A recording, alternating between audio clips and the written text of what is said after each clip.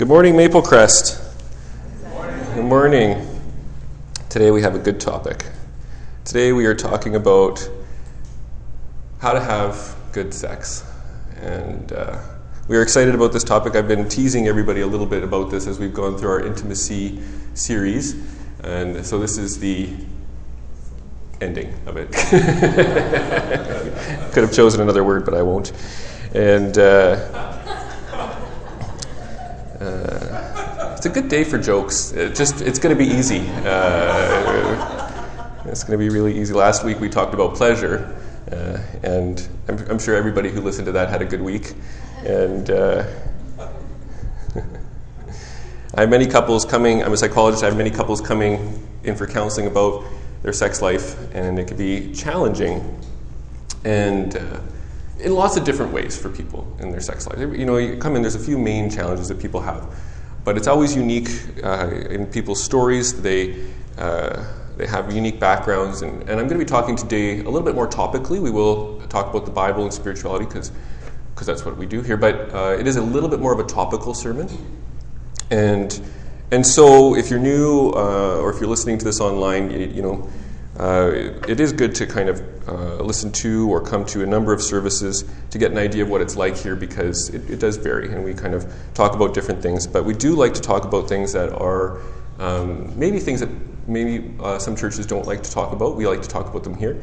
We want to be helpful, and we want to give a spiritual, Christ perspective on lots of things, because we want to be helpful in helping you to have a pleasurable life. And a good life, and a life that follows Christ in every way, including sex. And so to start, I want to talk about how even though humans have trouble in their sex life, there are others, and it's always helpful to kind of do some, what we call in psychology, downward comparison in order to make yourself feel better. So there are others who have worse sex lives than us, and so in order to be grateful for what we do have, I don't know where all of you guys are coming from, but I'm pretty sure that there are others who have it worse. So I'm going to start with the Australian redback spider. Describe their sex life. Now you might have heard of the black widow. I didn't actually look it up. I think the black widow will eat their young, right? Well, you may not have heard of the Australian redback spider, similar to a black widow, but instead of eating their young at the beginning of their sexual encounter, the male will do some kind of backflip, land right below the female's fangs, and while they are copulating, she devours him through the whole thing. So this is their experience, and it's pretty intense. So if you think you've got it bad, just remember the Australian redback spider. It might make you feel just a little bit better. The next one is the hippo. The hippo also has an interesting experience in their mating dance. In order to let the female know that he's vigorous and ready and has all the necessary hormones for having sex, he flings his poop at the female.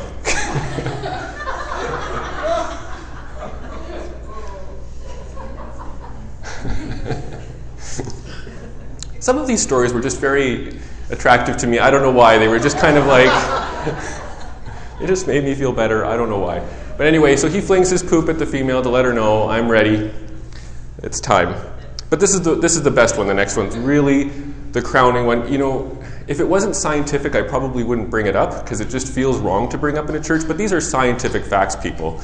This is what you would see on like a National Geographic movie or something like that. So I'm not being inappropriate at all. I'm just kind of teaching a lesson. So the next one here is about the flatworm. So we could do the flatworm picture. Yes. Okay. So here are the flatworms. Now, flatworms are hermaphrodites, which means that they have both female and male genitalia. All of them have both sets. And in order, when they're copulating, they have a battle. And now the technical term, I'm only going to use technical terms because I don't want to be inappropriate. The battle that the flatworm has as they're copulating is technically called penis fencing. So they fight with their penises in order to decide who is going to have to carry the baby. So the goal of the penis fencing, well, you can guess what the goal is. And in this case, the one who doesn't win the fencing match is impregnated, and the other one can carry on. Oh my goodness! This is National Geographic. I know not some of you may not read National Geographic or watch the shows, but if you did, they might have an episode about the flatworm, and so you could have it worse. You could have it worse. And maybe the first step in having good sex is to realize that other people or other animals and species have it worse than you. And to be thankful for what you do have. There's one story that, the theme of today is going to be balance. And the two things that I'm going to be talking about balancing are the emotional side and the physical side of sex. And, I just can't stop kind of giggling. Anyway, so there's a story, there's kind of a common pattern that comes into the clinic. It's not, I wouldn't maybe call it common actually, but it does come up and it's a pattern. And it's men who come in, and because of the choices that they've made in how they have sex, they basically only will have sex with people when it's almost entirely physical. Almost is an important word there, but it's almost entirely physical. And then what happens, they're not distressed by this, well they might be at some level, but when they actually think they need to come for therapy isn't when they're in that pattern as much, but it's when they actually meet a woman that they are emotionally attracted to. And what can sometimes happen when they've had a past of being on the more physical side is now when they're actually on the more emotional side, when they're actually attracted and actually know the woman and they are maybe interested in the woman, and all of a sudden they can't perform in bed. It's funny, there was a chapter of a book on masculinity that I read one time, and it had a chapter called The Wisdom of the Penis. And it's a book to buy just for that chapter title alone. And anyway, so it talked about, in that book it was talking about how some men who were going and having relationships with people wouldn't be able to perform when they were having an affair, and I've actually found that to be a little bit of a pattern in my practice as well. Men will come in and they'll talk about having the intention of having an affair but not being able to perform at the time. So there's kind of sometimes a wisdom of the penis, and in this case, it's harder for the men then to actually have sex when they're more emotionally vulnerable. And it's become something to overcome. They've kind of trained themselves to only focus on the physical side, and it becomes intense on the other side. So their penis is basically telling them that something's wrong with the way that they're going forward, and that they need to fix it. There is hope for people in that situation. But what I think it illustrates when I have these people coming in, particularly men coming in with that, it illustrates how there are kind of two sides to the sexual coin.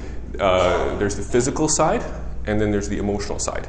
Now, a lot of people will think that they are completely separate, like you can actually do one without the other entirely. And I don't believe that's true. I believe that they're always overlapping on some level. But you can be more dominantly interested or oriented towards either the physical or the emotional side. And if you were going to kind of go down the stereotype gender lines, you could say that men are generally a little bit more physically oriented and women are a little bit more emotionally oriented, although I'm well aware that that's not always the case. And people who focus too much on one or too much on the other, either one, can often run into trouble, particularly if they are married.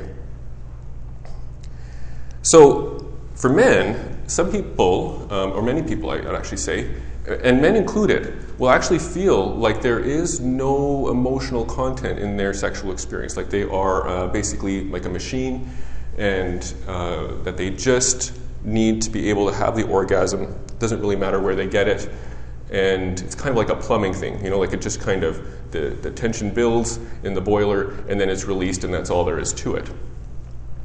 And if people think about it logically, maybe they wouldn't kind of come to that conclusion, but if you just ask people, even when you talk to people, they don't stop themselves from saying that. They'll actually say things along those lines of, I'm not really interested in the emotional side, it's just being able to have that orgasm. And women will feel it too. They'll feel it in themselves when they're in those kinds of relationships. And for sure, there can be people who are more focused on that physical release. But there's lots of evidence, when you think about it, to the contrary, that men are actually interested in the emotional side. For example, why are men with women at all? If it was all just plumbing.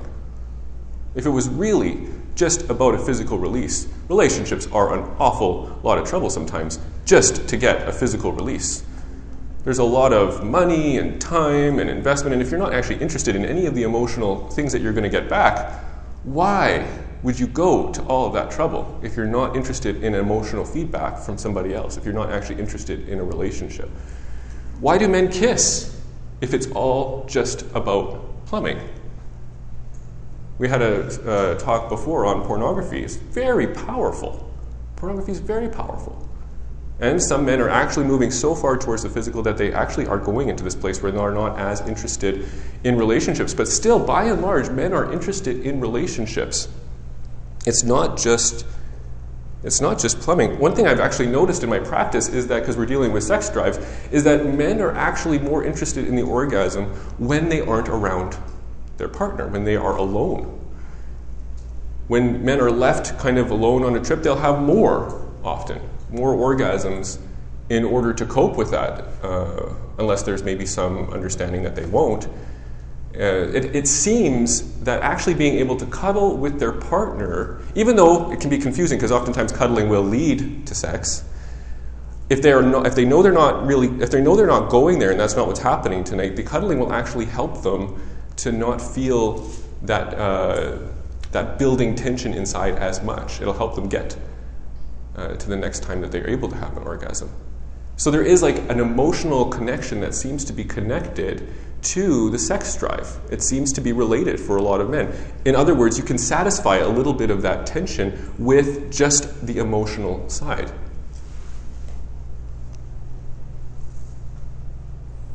Basically, both men and women have a need for physical closeness that goes beyond the orgasm. So how do you satisfy this?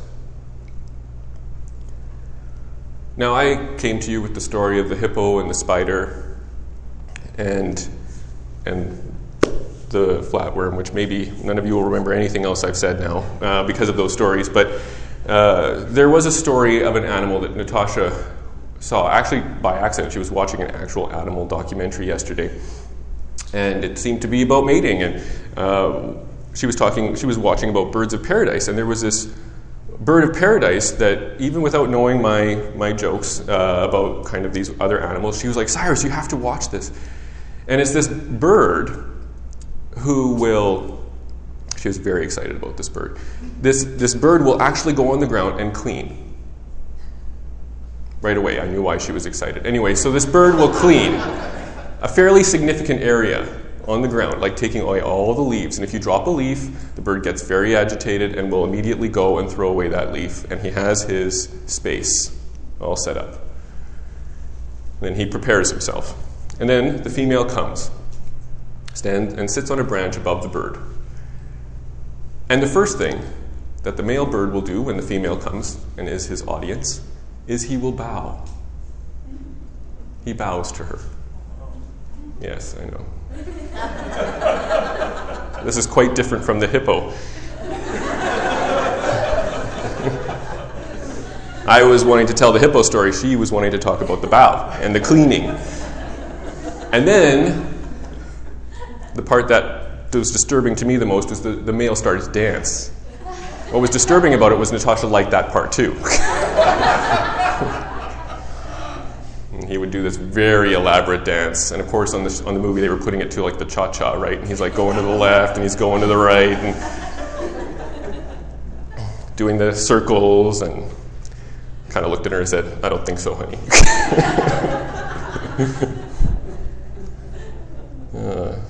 Anyway, that's the other side, right? That's the other side. That was the one that she wanted. Where was I here? The dance, yes.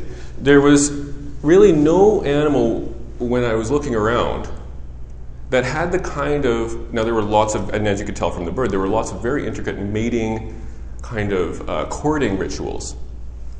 But if you look at the complexity of the sexual experience for a human being, and you could watch a documentary, I remember watching this at one point, on just all of the physical things that happen to people when they're going through a sexual experience, these connection points, and all the things that happen to the different parts of our body, many parts of our body, the emotional experiences, the physical connection, how unnecessary all of this really is. When you look at how other animals copulate, you realize how unnecessary it is. There's so many things that happen in the human sexual experience that don't happen in the vast majority, and I would argue at the complexity and level of a human, don't happen in any other species. I think it's meaningful. The ability of humans to enjoy each other and create pleasure is amazing. And, as we've talked about in previous talks in this series, can become unhealthy. I've already talked about the unhealthy ways this can happen. So I won't make that a major thing, but today I want to focus on foreplay. What a sermon topic. It's intense, and it's complicated. And it's biblical. If there was any passage of Scripture that I almost feel uncomfortable reading in church, it would be some sections of the Song of Solomon. But it's actually described, not literally, but almost. Thinly veiled would be the word I would use. And I'll read it to you, because this is church and we're allowed to read the Bible. Song of Solomon 7, verse 7. There's quite a bit in the Song of Solomon, but I'll just pick a part here. I remember I don't know how old I was, able to read, I guess. I don't know. And I came downstairs and I said, "Mom, I read my first whole book of the Bible." And she said, "Which one?" I said, "Song of Solomon." I said, "Figures." I didn't even understand why that was figures to her. I didn't understand. I was that young. Anyway, verse 7. Your stature is like a palm tree, and your breasts are like its clusters. I say, I will climb the palm tree and lay hold of its fruit. Oh, may your breasts be like clusters of the vine, and the scent of your breath like apples, and your mouth like the best wine. It goes down smoothly for my beloved, gliding over lips and teeth. I am my beloved's, and his desire is for me. It goes on. But I think that's probably enough. The thinly veiled foreplay that's described in the Song of Solomon. God is in favor of foreplay. He created it. He created foreplay. Just think about that. He didn't have to. That's very clear from the animal kingdom. He didn't have to create foreplay. There were other ways. So, step one in having better sex, we have to make foreplay happen. Some couples stop having foreplay. They stop it. I find it amazing, but it actually happens quite commonly. One of the most, if I was going to think of like a one-stop treatment for most sexual disorders, it would be what's called sensate therapy. It's not sensei therapy, sensate therapy, like sensory, sensate, S-E-N-T-A-T-E, sensate therapy. I think I said that wrong, S-A-N-S-A-T-E, sensate therapy. Yes. And in this therapy, it's not all that complicated. You're not allowed to have sex. Step one for having a better sex life. The irony. You're not allowed. Stop it. And you have to slowly take steps towards having sex again. Now, there's many different ways or formulas, but the basic idea is that you're not allowed to have sex, and you kind of almost replicate what might happen in, well, or at least what used to happen in many dating experiences, where it would go slowly. over time. And it would start maybe with having your clothes on and kissing, and that would be it. And it would progressively move on to, well, I'll let you use your imagination, but you can imagine all the different steps that you could have. And if you want to look it up, you can look it up online, and there's different kind of schedules and plans for this that you can decide about. And each step, so let's say your clothes on kissing might be a day, it might be 3 days, it might even be a week, and you might go slower, you might go faster. But basically what it's prescribing is a focus on foreplay. That's it. You're not allowed to actually have the orgasm.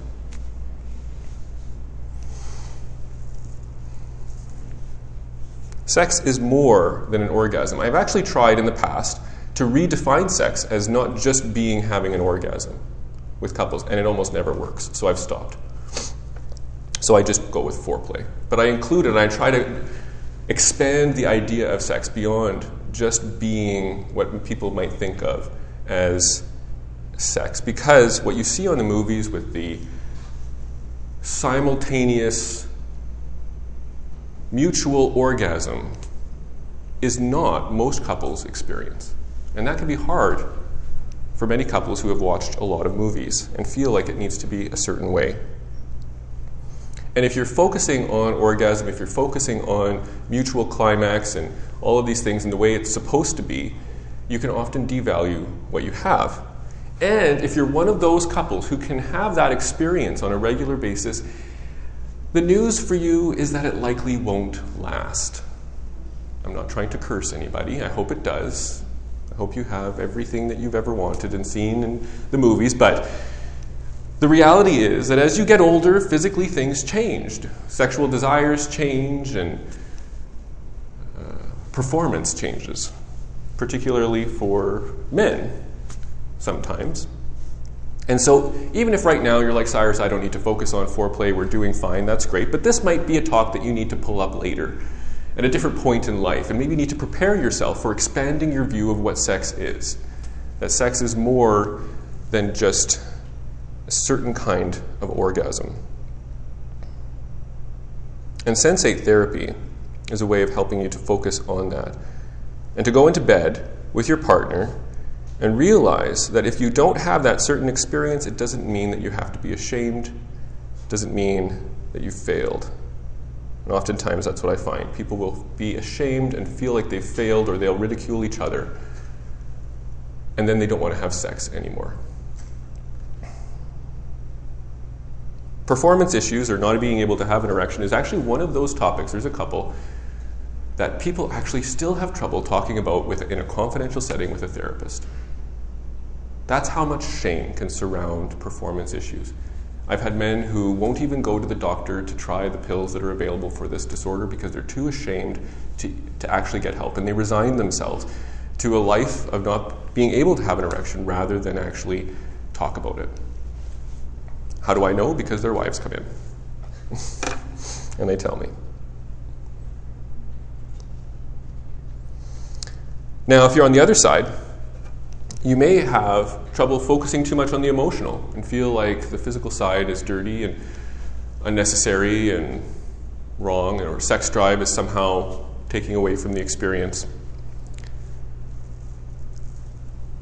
And sensate therapy on that side will also help somebody focus on the physical side, because what are you doing for all of these weeks? You're regularly engaging in physical pleasure with your partner. What feels good other than the orgasm? So, sensate therapy helps the person who has the really strong sex drive to realize that there's more than just the orgasm. To focus on the other sides of sex, to focus on the pleasure, and to focus on the physical, and to not feel so much like if they're not able to perform or have an orgasm, there's more to it than that. You can experience all these other things, and those are actually success. You can just enjoy each other. And if you're on the side where the physical is dirty or wrong and it's all just about emotional, sensate therapy helps people to focus on the physical and how your body can actually enjoy the experience, even if, as for many are, can't experience an orgasm at all.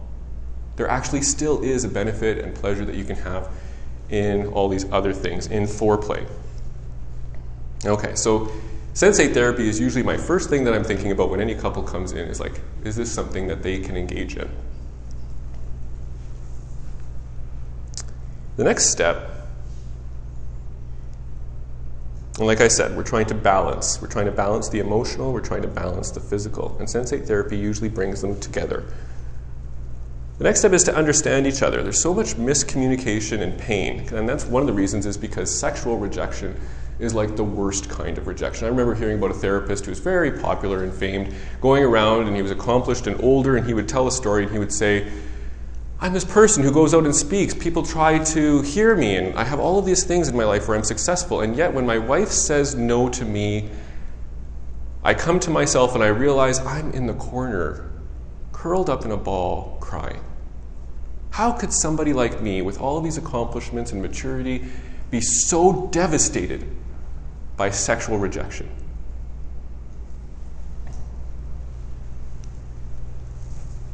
Even in the safety of a long-term committed relationship. So, we try to understand this problem in communication. And usually the problem in communication comes around this balancing of the physical and the emotional. Feeling like your partner's need for sex, the sex drive, maybe makes you feel like they just want you for your body, and they don't actually love you as a person. So the person with less of a sex drive is often judging the person with the sex drive. And the person with the sex drive is often judging the person without the sex drive. Saying, something's wrong with your body. Or, you're not attracted to me. You're not doing this right. Why aren't you doing this the way I do it? Why don't you have a need for sex? You're not excited about it. You're not thinking about it all day. When I mention it to you, you're like, oh, right, sex. What is that? Why don't you want sex the same way that I do? Maybe you're not attracted to me. Maybe something's wrong with you. Do you need to go to the doctor? So both people are judging each other. And they often battle, and this is how the battle goes, usually. I'll just make it stereotyped around the gender lines, but it can happen the other way too. So the man comes to the woman and says, I want to have sex. Usually it's not quite that upfront, but there can be different signals, basically making the move. And the woman says, no. Whoa, what are you talking about? Sex? Oh, right, we have sex sometimes. No, not tonight. I have plans. I haven't thought about it. No, I don't want sex. He's hurt. She doesn't want to have sex. She wasn't thinking about it. Oh, my goodness. She never wants it the way that I want it. So maybe he pouts a little bit, looks sad, tries to hide it, maybe. And then she comes up to him maybe half an hour later and says, okay, we can have sex. And then he's like, well, I know you don't really want to, so we're not going to have sex now. You're just doing it because I'm sad. That's not fun. I want you to want to have sex. So then he's like, fine, we won't have sex. The next part's a little bit kind of gray, but eventually they kind of, okay, we'll have sex. Somehow that happens. Sometimes it takes longer, sometimes not, but then they have sex. And then they kind of feel better, or at least he does, because now he doesn't have that tension anymore, but they also both feel somewhat dissatisfied. Like, you really didn't want to, and it's like, yes, I did want to have sex. No, you didn't. Why? That wasn't as fun as it should be. Why is it like this for us? And she commits herself often at that point to be more careful, to not lead him on. And so she becomes less forward with any kind of affection or any sign that she might be interested in sex, because she doesn't want to cause him this kind of pain. So they stop cuddling as much. So sometimes what I talk about with people in this situation is I actually say, I don't want you to talk so much about sex. It's so painful. I want you to communicate less about this. For some couples, I obviously want them to communicate more, but in general, I want you to communicate and come up with a plan so that you have less sexual rejection in your relationship. So I'll actually suggest scheduling sex, to which most couples will be like, oh my goodness, scheduling sex, that's the worst idea ever. I remember one couple came to me and said, we're not going to schedule sex. And then they said, we'll tell you why. There was this one time we were at work and we were texting each other and they were like, okay, let's have sex tonight. And then that night, we were getting ready for it. We had the best sex ever. And I looked at them and I said, you realize that when you texted each other in the afternoon, you actually scheduled sex. That wasn't spontaneous.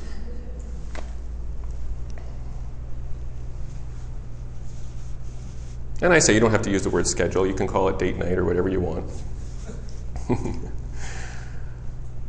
But I find that scheduling sex actually helps to balance it for both people. I say the person who has the higher sex drive, it's easier to get through Thursday if you know that Friday is the night. It actually helps to know it's coming. You don't have to always be, I was going to say fencing. You don't always have to be seeing where your opportunity is and trying to capitalize on it. You don't have to worry about it as much. And then for the person with the lower sex drive, I'll say you're not actually scheduling sex. For most couples, they'll actually be scheduling non-sex nights more than they'll be scheduling sex nights. You're scheduling non-sex nights. That's what you're actually scheduling. Nights when you don't have to worry about it. And you know what? On those days when you're not having sex, you can cuddle without worrying. You can be affectionate and not think that you're going to give him the wrong idea.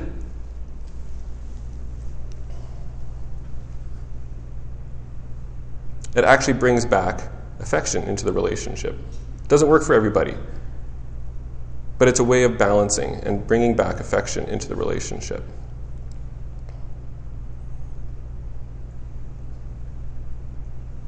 Yeah.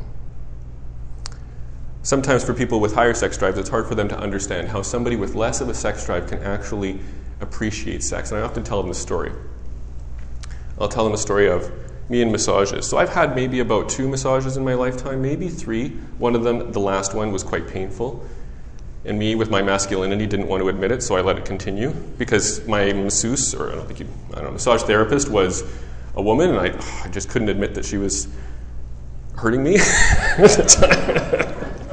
Anyway, so it wasn't pleasant. But you know, most of them were good. Like the other 2, I think, were great massages. That was great.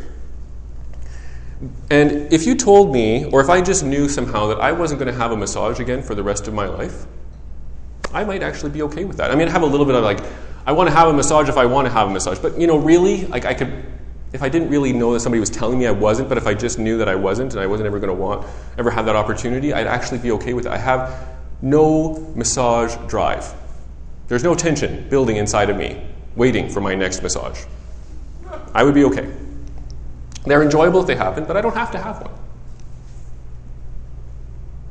But if my wife had a massage drive, if she had a drive to give massages, I could probably have more. If she maybe wanted to have, 3 massages a week, just throwing out a number, I could probably figure out a way to make that work and actually enjoy it. Now, she would have to do some work, though. We'd have to, schedule it so that I know it's coming, because I got stuff to do. I'm a busy guy, and I've got things to do, and I don't want to come home and get this surprise massage. It's like, honey, I was not ready for this. I'm not ready for a massage right now. I had other things I was going to do tonight. But, if she all of a sudden made it nice, put out the table and had something for me to eat while I was having the massage, and was like, hey, this is actually kind of nice. I'm going to get a massage tonight. And I knew in advance, and I planned around it and scheduled. And I could get myself in the mood, like Tuesday, Friday, Sunday. Those are massage days. I could actually, I'm getting kind of excited right now thinking about it. I like the idea. Where's Natasha? She went up to work with the kids. But anyway, this is something that I think could actually happen. And I would be happy about it. But if she came to me on the airplane and said, hey, let's sneak into the bathroom and have a massage, it would be like, come on, honey. What are you talking about? I got no massage drive. Let's wait till we get home, and tell me when it's going to happen. But the truth of it is, when I'm having the massage, even though it's scheduled, even though she did stuff to get me ready for it and made it all nice, I actually do enjoy it. It isn't something that's a burden in my life, even though I have no massage drive. I actually would like it. I would feel taken care of. I would feel connected. It would actually feel good during the massage. It would be time for us. I would actually like to have more massages. While still being able to say with complete honesty that if I never had another massage for the rest of my life, I probably would be okay too. But for some people with high massage drives, that would be hard to understand. How can you say you could go the rest of your life without another massage and actually be okay with having a massage 3 times a week? But I can have both. I could survive both, and I would actually enjoy it if I had more. But if I didn't, I would also have more time to do other things. So, whatever. But it would actually be enjoyable and be good for us for our relationship.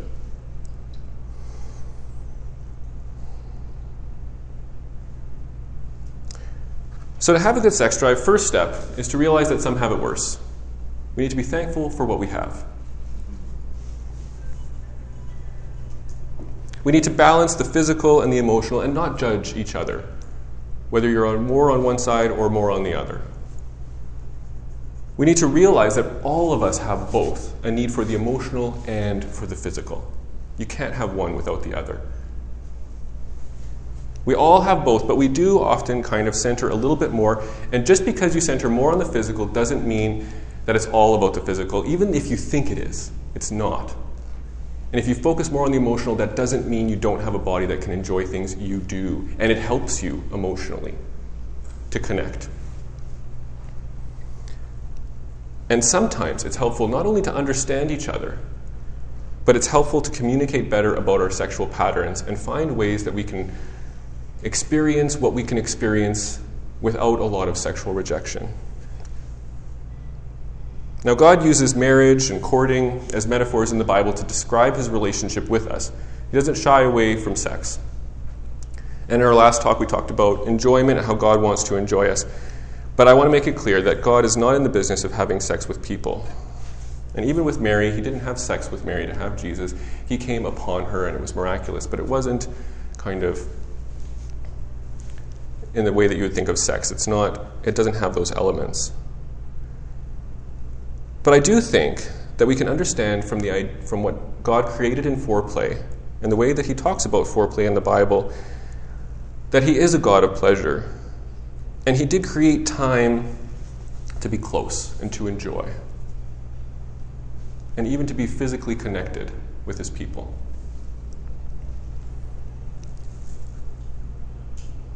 Some of the most powerful spiritual moments that people describe to me and that I've had were actually physical encounters with God and his Spirit.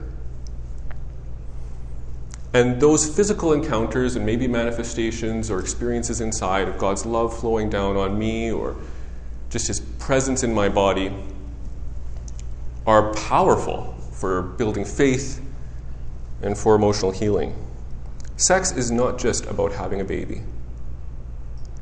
And our spiritual walk is not just about getting into heaven. God makes it clear that he is interested in enjoying us along the way. He's interested in pleasure. He's interested not just in the destination, but he's interested in the journey. Saying a prayer is not just about getting out of hell and then ignoring Jesus and his design. He wants friendship. He wants communication. It may feel unnecessary, but he wants our hearts. He wants our hearts.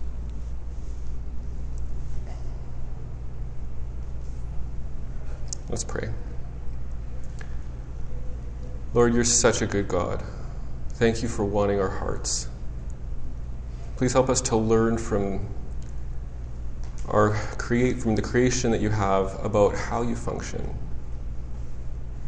and how this isn't just about getting from A to B, but it's actually about a relationship along the way. But how you're a good God who, even when we're going through hard times, wants us to enjoy you. And please help us to know that this isn't a gendered thing, that you interact with both men and women in creating ways that we can enjoy your friendship, enjoy your leadership, and enjoy your voice in our lives. And Lord, I pray that you would reinvigorate our prayer lives to enjoy you, that you would give us pleasure when we're communicating with you, that we would enjoy talking with you, and that we would spend time with you not just to get something, but we would spend time with you because you're our friend and because we love you. Amen.